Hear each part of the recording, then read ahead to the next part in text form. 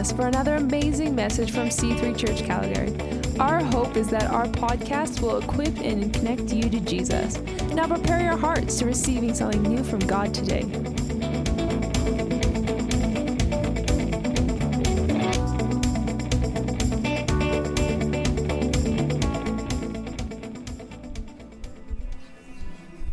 Father, we're just so captivated by the name of Jesus. Father, we thank you, supernatural influence that you have. And Lord, we submit ourselves to your great purpose. Today, Father, we thank you that you're at work, you're active, you are alive. I thank you that you're alive. Thank you that we're not alone. Thank you that you're present. We thank you, Lord, that presence leads us into greater dimensions of incredible life. In the name of Jesus, amen. Amen. Amen. You can be seated. Good morning, everybody. Welcome to church. Yeah. Look at y'all. Nice to be here this morning. Really nice to be here. Wow, what a crazy weekend I had. I want to thank everybody who prayed and cared and so much and sent notes and emails and all of the different ways that you communicated to us. We feel incredibly, incredibly loved. I had been preparing for the week, throughout the week on the breath of God, and never anticipated that I would be a metaphor for that. And it becomes incredibly important when you don't have it. Breath's a fairly important thing. And so on Thursday night, I spent the evening in the emergency ward, and just so grateful for the entire medical system. It's really, really amazing. And but what happened was, in the emergency room, you get all the really crazy people who have just, taken an axe in the head or something, right? They're just coming off of fentanyl or something, and it was just so crazy for me. And so they're taking tests and tubes are plugged in and whatever.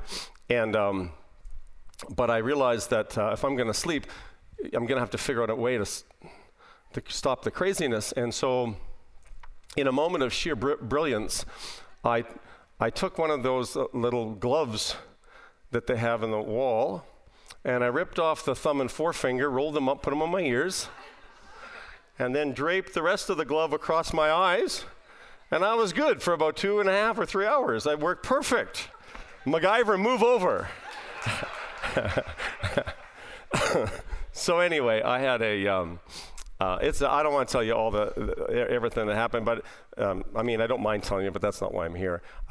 I invited more people to church last weekend than I have in years.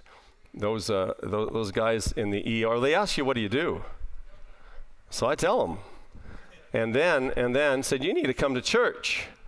And so I don't know if anybody's here from that particular this weekend, but I invited lots of people to church. I really believe this is the place of encounter. This is the place of transformation. That it's in places like this that lives and hearts and minds get completely changed. And so I really am a big believer in church, and so I want to thank everybody for your prayers and your patience, and I have learned an incredible amount of things, some of which is practical this morning, others of which I'm just working out. And so it's my privilege to preach to you again, probably from sort of the similar text of Ezekiel chapter 36 and 37. And I want to talk about the processes of God, or as my topic, or how a promise comes to pass in our life. And there's a process in the promises of God. And so that's what I want to talk about. Many have heard, this too shall pass. What they don't tell you is it may pass like a kidney stone, and maybe a little longer, a little more painful than you planned on. But so far, getting through difficult days, I'm 100%. I get through them, and you have too. we make it through. And that's part of what I think is the resurrection life of Christ within us, is that we don't stay down, that we get back up. You're not done until you're done. If you can get back up again, you get back up. And the function of faith in our life is that it gives us not just the gumption, and the grace gives us the power, but the motivation comes usually at times when you think, I wonder if there's anything left. You grab onto something that you maybe didn't have before, and you rise up, and you get up, and you get going. And so I believe that faith requires a corresponding action. It can't be just a declaration. It has to be. You have to have an action that's connected with your faith, and that's why the Bible says in James 2:22 that without that faith without a work or without an action is actually dead. And so I've had to act when I haven't felt like acting, and God meets us in our acting. So let's just take our Bibles and turn to Ezekiel chapter 36 and 7,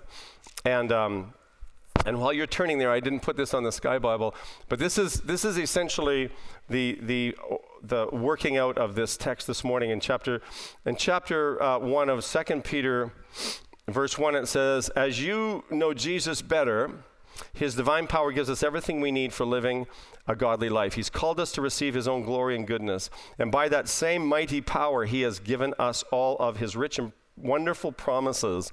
He has promised that you will escape the decadence all around you caused by evil desires, and that you will share in His divine nature." The New King James says that these great and precious promises, that through them you become partakers of His divine nature.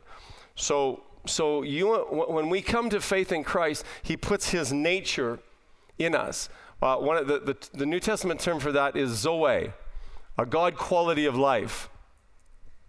And so when we get this quality of life poured into us, it's through drawing upon the promises and living out the promises that we get to share in His divine nature. So in Ezekiel chapter 36, it talks about these promises that He has for His people, but the promises were not fulfilled yet. So you and I live in this anticipation of the promises of God being fulfilled in our lives. And we're at different stages of those being fulfilled. And so this to me is we need to understand, what is God trying to do? He's trying to work out His nature within us. And He gives us promises that are part of our inheritance, but we have to work them out. One of the biggest lies, I think, is that if God wants something to happen, it's just going to happen. That's not true. I understand He's in charge generally. But in order for us to be partakers in His promises, we have to do something. We can't be a passive people. We need to at times, Ecclesiastes 1 verse 8 says, there's actually a time for war. We need to embrace some model, some paradigm of warfare where we don't just roll over and give up, but we actually contend and war and build within us a supernatural strength that draws these promises into our current reality. So I love that we're talking about hope. And hope positions us. 1 John 3 says that as we wait for Christ, he says that actually if you have this hope of anticipating Christ's coming, it'll actually purify you. He said anybody who has this hope purifies himself. It's like an antiseptic as we anticipate the coming of Christ. Titus 2 and verse 13 says that we look for a blessed hope. So how does this, here is the thing that's been busting out inside of me, because there are the times and the seasons of God. There's a season to war, and there's a season to rest, season to plant and a season to harvest. There are seasons in God, and we have to understand and know that the times and the seasons, they're different words. The two words you're probably quite familiar with in the Bible around time are chronos time and kairos time. Chronos time is just the measurement of time. It's just an amount of time. But the Kairos time is a strategic time. And so here's what happens, that you and I, we just kind of put in time. That's called chronos. Maybe this morning you're just showing up. Day after day, week after, you're just showing up. But then there comes a specific moment where a door opens that's called a Kairos time. And it's at those times that your greatest warfare takes place. Because if the enemy can steal your Kairos time, he'll take you around, you'll end up going around the mountain one more time. Listen closely, because this is important for us to understand that in our life, there are very specific strategic times. And there is moments when a door will open up for you to receive something, and if you don't receive it at that moment, you don't want to miss your moment. Jesus came at a very specific time. It was called the fullness of time. Our days, we just put in our days, but then there's moments where you get to and you go, I better take this opportunity. If I miss this opportunity, I'm going to miss what God is doing and saying. This morning is one of the most powerful moments. Because I'm looking at this little life, Micah's life, I'm thinking, there's my future youth pastor right there. But here's what will take place, is there will become times in his life where he's going to have to make a specific decision to keep on keeping on. And there'll be options that the enemy will put in front of him. If you were to look at your life, you would see that there was very specific time. Conception is a very strategic time. Birth is a strategic time. There's a time when you move from infancy into childhood. Very strategic time. One of the most strategic times is when you move from childhood into teenage years. Really strategic time. You miss that little transaction, you end up staying a teenager for the next 30 years. You need to learn to accept responsibility and say, right, there's a point that comes there. And then there comes a point later on where you get somewhere in there's an age of accountability where you get the opportunity to accept Christ on your own, not your father's faith, but your own faith. Very strategic. And then there's a time when you get to be filled with the Holy Spirit or not. Time to go public with your faith or not. And then there's a time when you get to accept your calling or your destiny or not. Those are the times, those opportune, strategic, Kairos times are the specific times when the enemy has it seems like they're a little bit more strategic because they're transition times from one season into another. Maybe you know exactly where you're at right now. You know what time you're in. You know that you're in an in-between time. That you're just coming out of a season or just going into a season. Those are the times when we need to get the Word of God and draw upon its life and hold on to it until it comes to pass. Really strategic times. Chronos and Kairos. So let's just have a look at this picture once again in Ezekiel chapter 37, because the Lord had made some promises that he wanted to fulfill in Ezekiel 36. And he said, here's what I'm going to do. I'm going to take you back into the land. I'm going to plant you in the land. I'm going to do these things. I'm going to do this. Verse 37 says, of 36, this is what the Lord says. I'm ready to hear these prayers. I'm ready to grant their requests. I'll multiply them as sacred flocks in Jerusalem. The ruined cities will be crowded with people once more, and everyone will know that I am the Lord. And then the Lord took me up and was carried away by the Spirit to a valley filled with bones. He led me around among the old dry bones that covered the valley floor. They were scattered everywhere across the ground. And then he asked me, Son of man, can these bones live again? What a question. What a question. I love the question that he asked him. He takes him, this is some place in Persia, a dusty old desert, and he takes him and gives him a picture of desolation. And then he asks him this question, will these bones live again? This is where hope gets birthed in our hearts, when we either get to accept the vision of God for our future. Can these bones live again? Because they once lived. Can these bones live again? And then he goes through about 4 steps. When a promise of God is on the line, there's probably about 4 steps, give or take, 1 or 2. But you're going to have to, first of all, ask that question. Can these bones live again? Because we're coming to, at the end, he talks about opening graves. This is about the resurrection power of God. So I ask the question, what happened to this army? What happened to them? Why are they dry and dusty and disconnected? What happened? I don't know if that's just a natural question for me. I go, can they live again? Well, what happened to them in the first place? Why are they dry and dusty, and why are they scattered across the desert floor? I think he's putting some of his heart into Ezekiel, saying, do you get my heart? I want to see this army rise up again.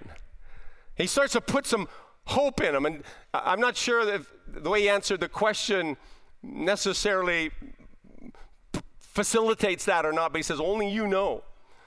But Ezekiel's about to prophesy, because it's one of the most powerful things that you can learn to do in your season of dryness, is prophesy. That's just speaking the word of God over your situation. That's what it is. Learning to speak. And so when I think about this, whatever happened to him and what took place, and I don't know if you see the same thing, but when I look at the dry bones, I think of the church, and I just want to prophesy to the scattered and the dry and the dead bones of the church. That's what I want to do. I want to speak to them dry bones. And the beautiful thing is that Ezekiel didn't just identify the problem. Yeah, dead, dry, dusty, bleached out, pathetic-looking bones. He got the word of the Lord and began to speak the word of the Lord over those bones. And to his surprise, something started to happen. So what happens? Why did they end up? I love I wonder what happened. I wonder why they ended up disconnected and dry. Let me submit something to you today. In Psalm 23, it says that here's what happens, how we end up in the valley of death. There's 3 specific things will put you in a valley of death. He said, and even though I walk through the valley of the shadow of death, I will fear no evil. Fear will put you in a dusty, dry desert. It'll paralyze you. Fear is simply negative faith. Everybody has faith. You've all been given a measure of faith. If you use it negatively, it becomes fear. If you use it positively, it becomes faith. So fear will put you in a desert. And even though I walk through the valley of the shadow of death, I'll fear no evil, for thou art with me. Isolation and disconnectedness will put you in a dry valley. When you disconnect from the people that God's called you to connect with, you get isolated and you become a target of the enemy. We need to stay connected, and we're meant to live in community. When God has put you together with a certain group of people, He's put you together with a certain spouse, a certain family, He's connected you with a support group, you fight for them because they're your lifeline. When we disconnect, we end up in valleys of despair and desert.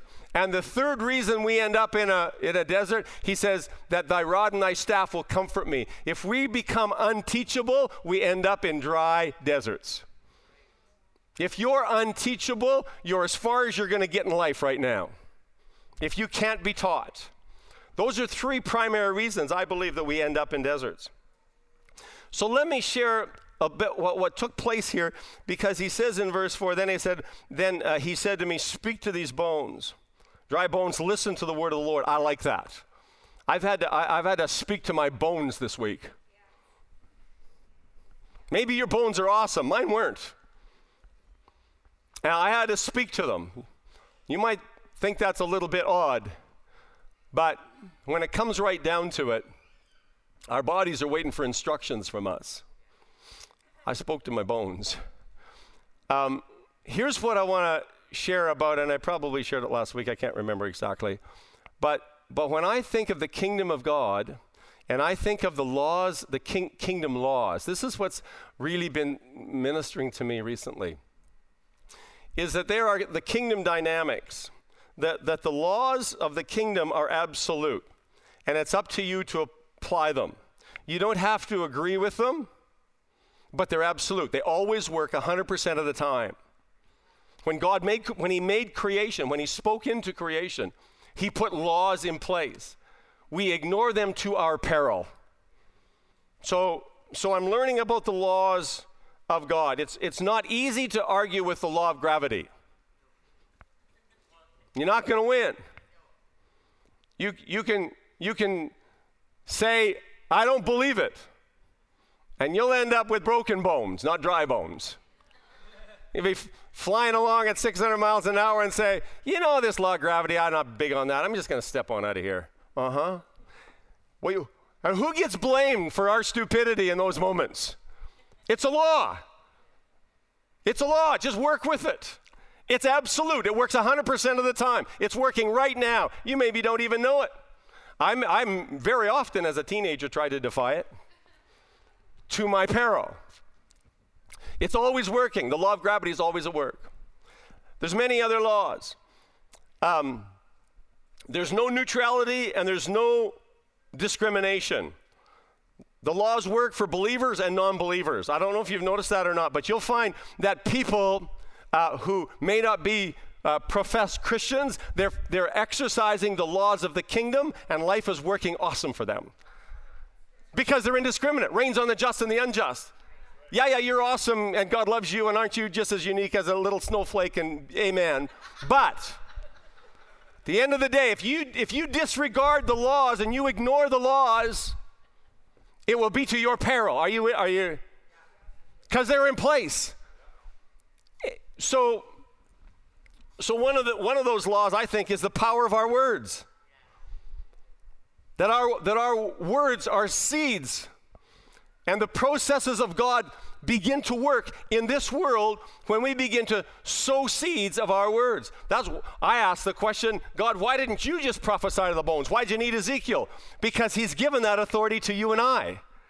You and I now have, he puts the breath in you and he puts the word in you and he wants you now to speak it. You speak to your situation. You speak to that relationship. You speak to your finances. He's put the breath in you to speak. Speak his words. And they begin a process of life. They will work for you or against you. You don't expect to get healing in an environment of negativity. I find that many people have figured out, being generous is awesome. And being stingy isn't so great. And I find many believers who are stingy. And they're wondering, why isn't God blessing me? Well, because you're stingy. You're disrupting a law of the kingdom, that we're to be generous. It's that simple. And I find actually many people in the world are much more open to kingdom principles. Jesus said, it's your traditions actually have nullified my word. It's a wild thought. Kingdom laws. Okay, let me just talk just a tad more about that.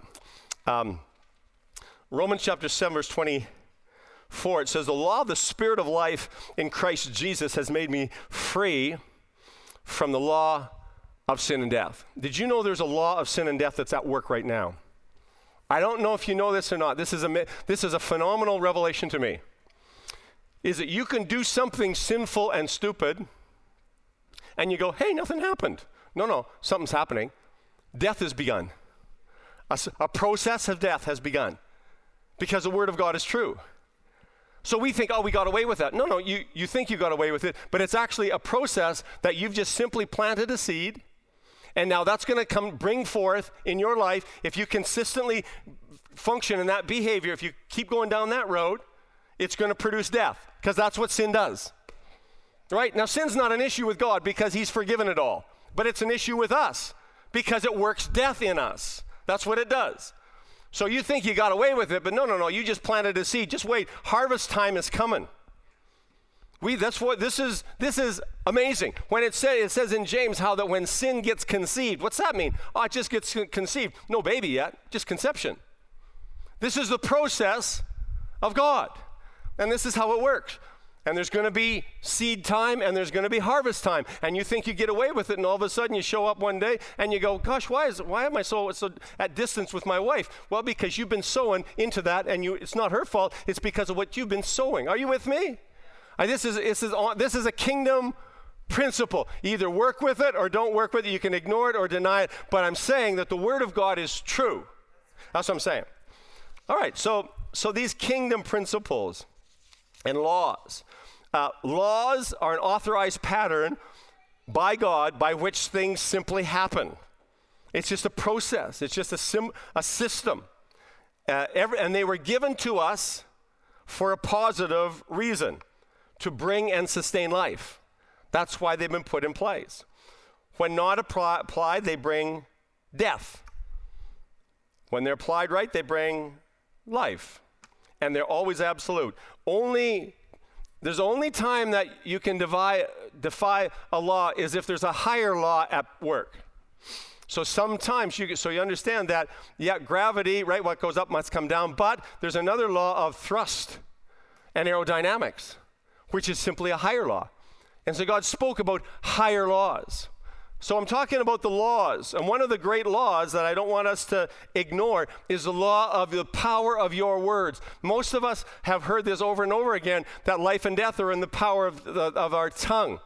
But it says actually definitively, it seems like the only measure of spirituality that we're given in the New Testament is found in James, where it says, who is that man who's spiritual? The one that can bridle his tongue. It seems to be. We can bluff everything else. We can show up at church and raise our hands and give and go to the mission field. We can do all that. But can you control your tongue?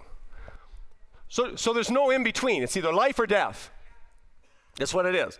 There's not an in-between zone.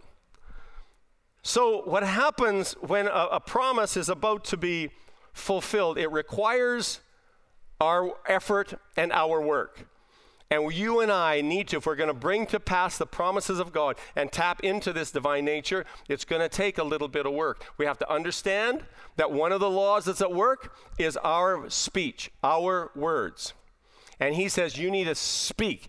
Why didn't he just go and make it all happen? Because this law is at work and it's absolute. So he says, I want you to speak. Dry bones, listen to the word of the Lord. This is what the sovereign Lord says.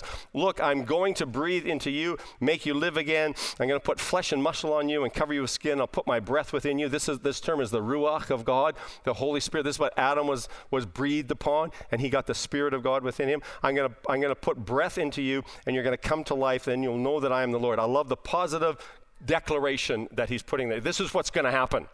And many times in our situation, we have to speak to those situations and tell them, here's how it's going to go. So I spoke just as he told me. Suddenly as I spoke, there was a rattling noise all across the valley. I think he was surprised. Hey, it works. I think he was surprised. Suddenly, hey, just as I was speaking, whoa. See, what happens is that your promise is coming to pass at the speed of your confession. It's not going to just happen. Sitting in your sweatpants watching Oprah. You're going to have to do something to make it work. Do you understand? I was feeling a little bit under the weather the other day, and I looked and I go, man, whatever happened to my biceps? So here's a natural thing to do, right? Just ask the Lord for some biceps. Well, what's he going to say to me to do? Get a membership at a gym or something. He's going to, right? How's he going to build your biceps? Not by prayer. How's he going to bring the promises to pass? You got to get into gear and pop that clutch. That's what we got to do. He's asking us this. So why is that important? Because every prophecy is conditional by nature. It's not going to just happen. If you just pray, say, God, I need you to heal me. Well, he's already done that in Christ. The work's all done. And what are you going to do to appropriate your healing? Say, God, I need you to pay some bills. What's he going to say to you? Get a job. Right? Budget. That's what he's going to say, right? I know this is 101, but it's new for me, and I want to remind us that he waits for us to speak. And he begins to speak, and as he speaks, here's what happens. He gets a vision. What could be? That's called hope. What could our future look like? Was I ever busy seeing myself playing with my grandkids, outrunning those guys? But I could, right? But I had to have that thing on, walking down with a little oxygen thing. But right, so that was my reality. But that's where I was. That's not where I was going. I went to sleep believing that I was going to get mouth-to-mouth resuscitation from the Holy Spirit. And I woke up 2 times saying, did it happen? I was expecting him to fill my lungs with the breath of heaven. I prophesied that 1,000 times, and I'm still prophesying it because my lungs need a breath from heaven. I need the ruach of God within me. I need the breath within me. I need him to fill my lungs. So here's what I'm not going to wait for, just sit around waiting. I'm going to declare it. Lord, the breath of heaven is within my lungs. There is no disease and there's no virus. There's no inflammation and there's no blockage within my lungs. Breathe upon me, Holy Spirit. I have unlimited breath. I'm telling you things you already know. I know. But the purposes of God are not automatic. We have to have a paradigm for warfare. If your promises are going to come to pass, he can begin to give you a vision, but he's going to require you to say and do something. So he says that suddenly it's a surprise. Then the bones of each body came together, attached themselves. And then as I watched, muscles and flesh formed, and then skin formed to cover them. But there was still no breath. And so what did he do after that? He didn't prophesy for the bones to come together. He just asked for the breath. And as our promises are being fulfilled, you don't have to go right back to the beginning. You just got to go to the part that's missing. And you just go back but you don't stop. That's like wrestling a grizzly bear. You don't stop when you're tired. You stop when he's tired. You just don't stop. And so he says, then he said to me, so speak then to the winds. I wonder why he didn't say that right at the beginning. I don't know, but I think it's part of the process. So then you call upon the breath. Speak to the winds. This is what the Lord says, come, O breath, from the 4 winds. I don't even know exactly what that means, but I've said it 1,000 times. I don't know what it means, but it doesn't matter. I'm using the word of the Lord. And he said, the 4 winds, breathe on these dead bones. Breathe into these dead lungs, O God, so that they might live again. They might breathe again like a 14-year-old. So I spoke as he commanded, and the winds entered the body. Can you see it? And they began to breathe. Love it. And they all came to life and stood on their feet in a great army. But here's what happened at the end of that.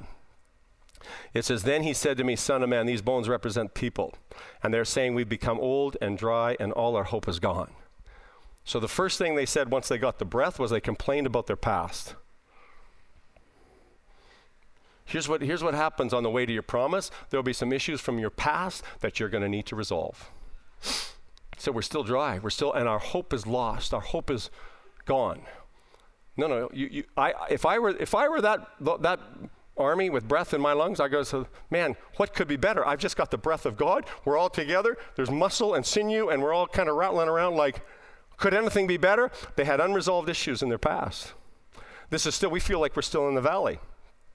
So then the Father says, so the Spirit of the Lord said, give them this message. I just love this. Oh, my people, I'm going to open your graves of exile and cause you to rise up again. He prophesies now to their destiny. This is the resurrection power of God. I'm going to open up graves. I don't know if there's things that seem dead for you, but there's one who opens up graves. One of our enemies is death. I don't know if you know that or not. One of our enemies is death. And it continues to be an enemy. I got to speak to that grave. I'm going to open those graves. I'm going to cause you to rise again. And then I'll bring you back into Israel. When this happens, my people, you will know. This word know is yada. It's not just know like I know Donald Trump. It's know like I know my wife. It's intimate information. It's intimate that's shared by only the two of us. No, I know her like nobody else knows. And she knows me like nobody else knows me. You might know me as your pastor, but she knows me on a different level. Do you hear what I'm saying? That's what yada it means. It means then you will know. Know by a deed. You'll know by what has happened. You will know by experience. I hope that you know Jesus Christ. But when you know him there's other levels to know him on that are much more personal and much more intimate and they reveal so much more of what he's like. And that's why the path of the righteous gets brighter and brighter and brighter and brighter, because there's no end of knowing who he's like and what he's like. So this is amazing to me. Breath without hope. So here we go. Last point. How long do you want to be in your desert? I'll show that this is not really rhetorical, but kind of like, don't answer. Grunt or nod, or you can say something if you want. When you look at wildernesses in Scripture, Two stand out to me. When the children of Israel, 40 years. Jesus, 40 days. What's it going to be? Is it going to be 40 years or 40 days? We get to choose, you know that? When you're just about done in the desert and you're just ready to shake that dust off your feet, off those sandals, when you're done, by the time you're about done, the clock's about to click over into your new season. When you, like in your heart, if you're just laying there and say, well, whatever, well, welcome to the wilderness. But here's what did start to happen to me. The doctor said, I think tomorrow you can go home. And that night I was up. And I said, Father, we've been so close. I'm not sure if I want to leave this room because it's too sacred for me. I actually became quite comfortable with my little wilderness. So this is too precious. The things that he has shared with me, I wasn't sure if I wanted to leave. So then it became a bit of a wrestling match for me. And I felt a little bit like Jacob. I'm not leaving here until I get what I came here to get. So he came in the next morning. Doctor wanted to release me, and I said, I'm not sure if I want to go. Because I'm not quite to the bottom of why I'm here yet. It wasn't that I didn't want to go home, wasn't that I didn't, but it was a wrestling match for me because I didn't feel I'd got the blessing that out of this whole experience that I needed. So I wrestled with that for a little while. This pattern, what happens in the wilderness, if we're not careful, one of the things, first of all, discouragement can happen, hopelessness can happen. But one of the most demonic things that takes place in a wilderness, I think, is self-pity. Because self-pity reflects on the loss, not on what's to gain. I think self-pity is a demonic power, actually, because it just keeps us back in that old cycle, and just pull, right? It has no momentum to pull us forward. Self-pity is dangerous, destructive. Well, 40 years or 40 days. We have to speak, use the words that have been given us. Use the words that he's placed in the scriptures that he's placed within our hearts. And then he says at the end, when this happens, then you will know that I am the Lord, and you will see that I have done everything just as I promised. That's all I got to share this morning. God's promise, listen, be very careful in accusing God of not fulfilling his promises. Be very careful. Because I think that it's not for lack of his desire to bless us. It's our unwillingness to war for our promises. A man with information is always at the mercy of a man with some experience. And once you've had an intimate encounter with the living Christ, and once you know that you've been touched by his hand, once you know his love, once you know his provision, and once you know this fresh power that he offers, once you've had an encounter like that, no amount of information is up for exchange for that, because you have had a yada, you now know something. Here's the thing, I wasn't really that crazy about this last week, but now I know some things that can't be taken away from me. The Bible says that you will know the truth, and the truth is that not that you've heard the truth, but you'll know it. That's the truth that'll liberate you. If you're not functioning within those laws, by default, you're functioning in the other laws. If I'm not functioning in the laws of health, by default, I'll be functioning in the laws of unhealth. If I'm not functioning in the laws of faith, by default, I'll just be functioning in the laws of fear. But they always are at work. Why don't we just stand together and let me just ask the Holy Spirit how to wrap this up.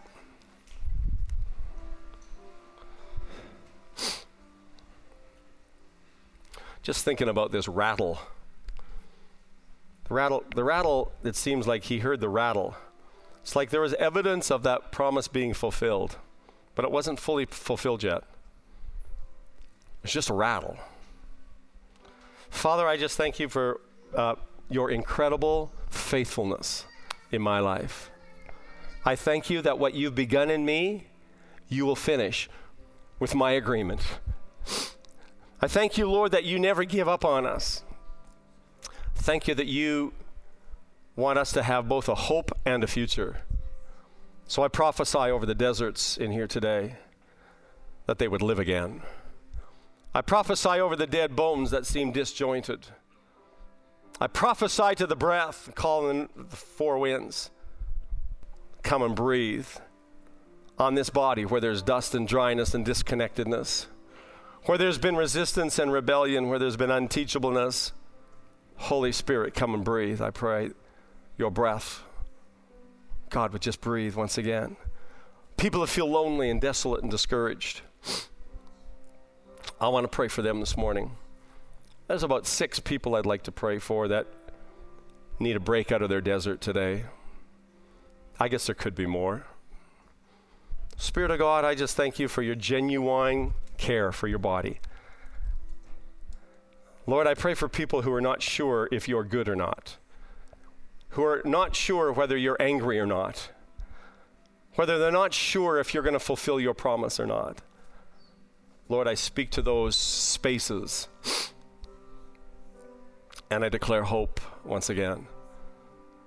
Lord, for those who are breathing and upright and just about to their resurrection, I pray for those, Lord, who still have a few unsolved issues of their past, that you would give them courage to go there and not be ashamed or afraid. Thank you that you make us brave.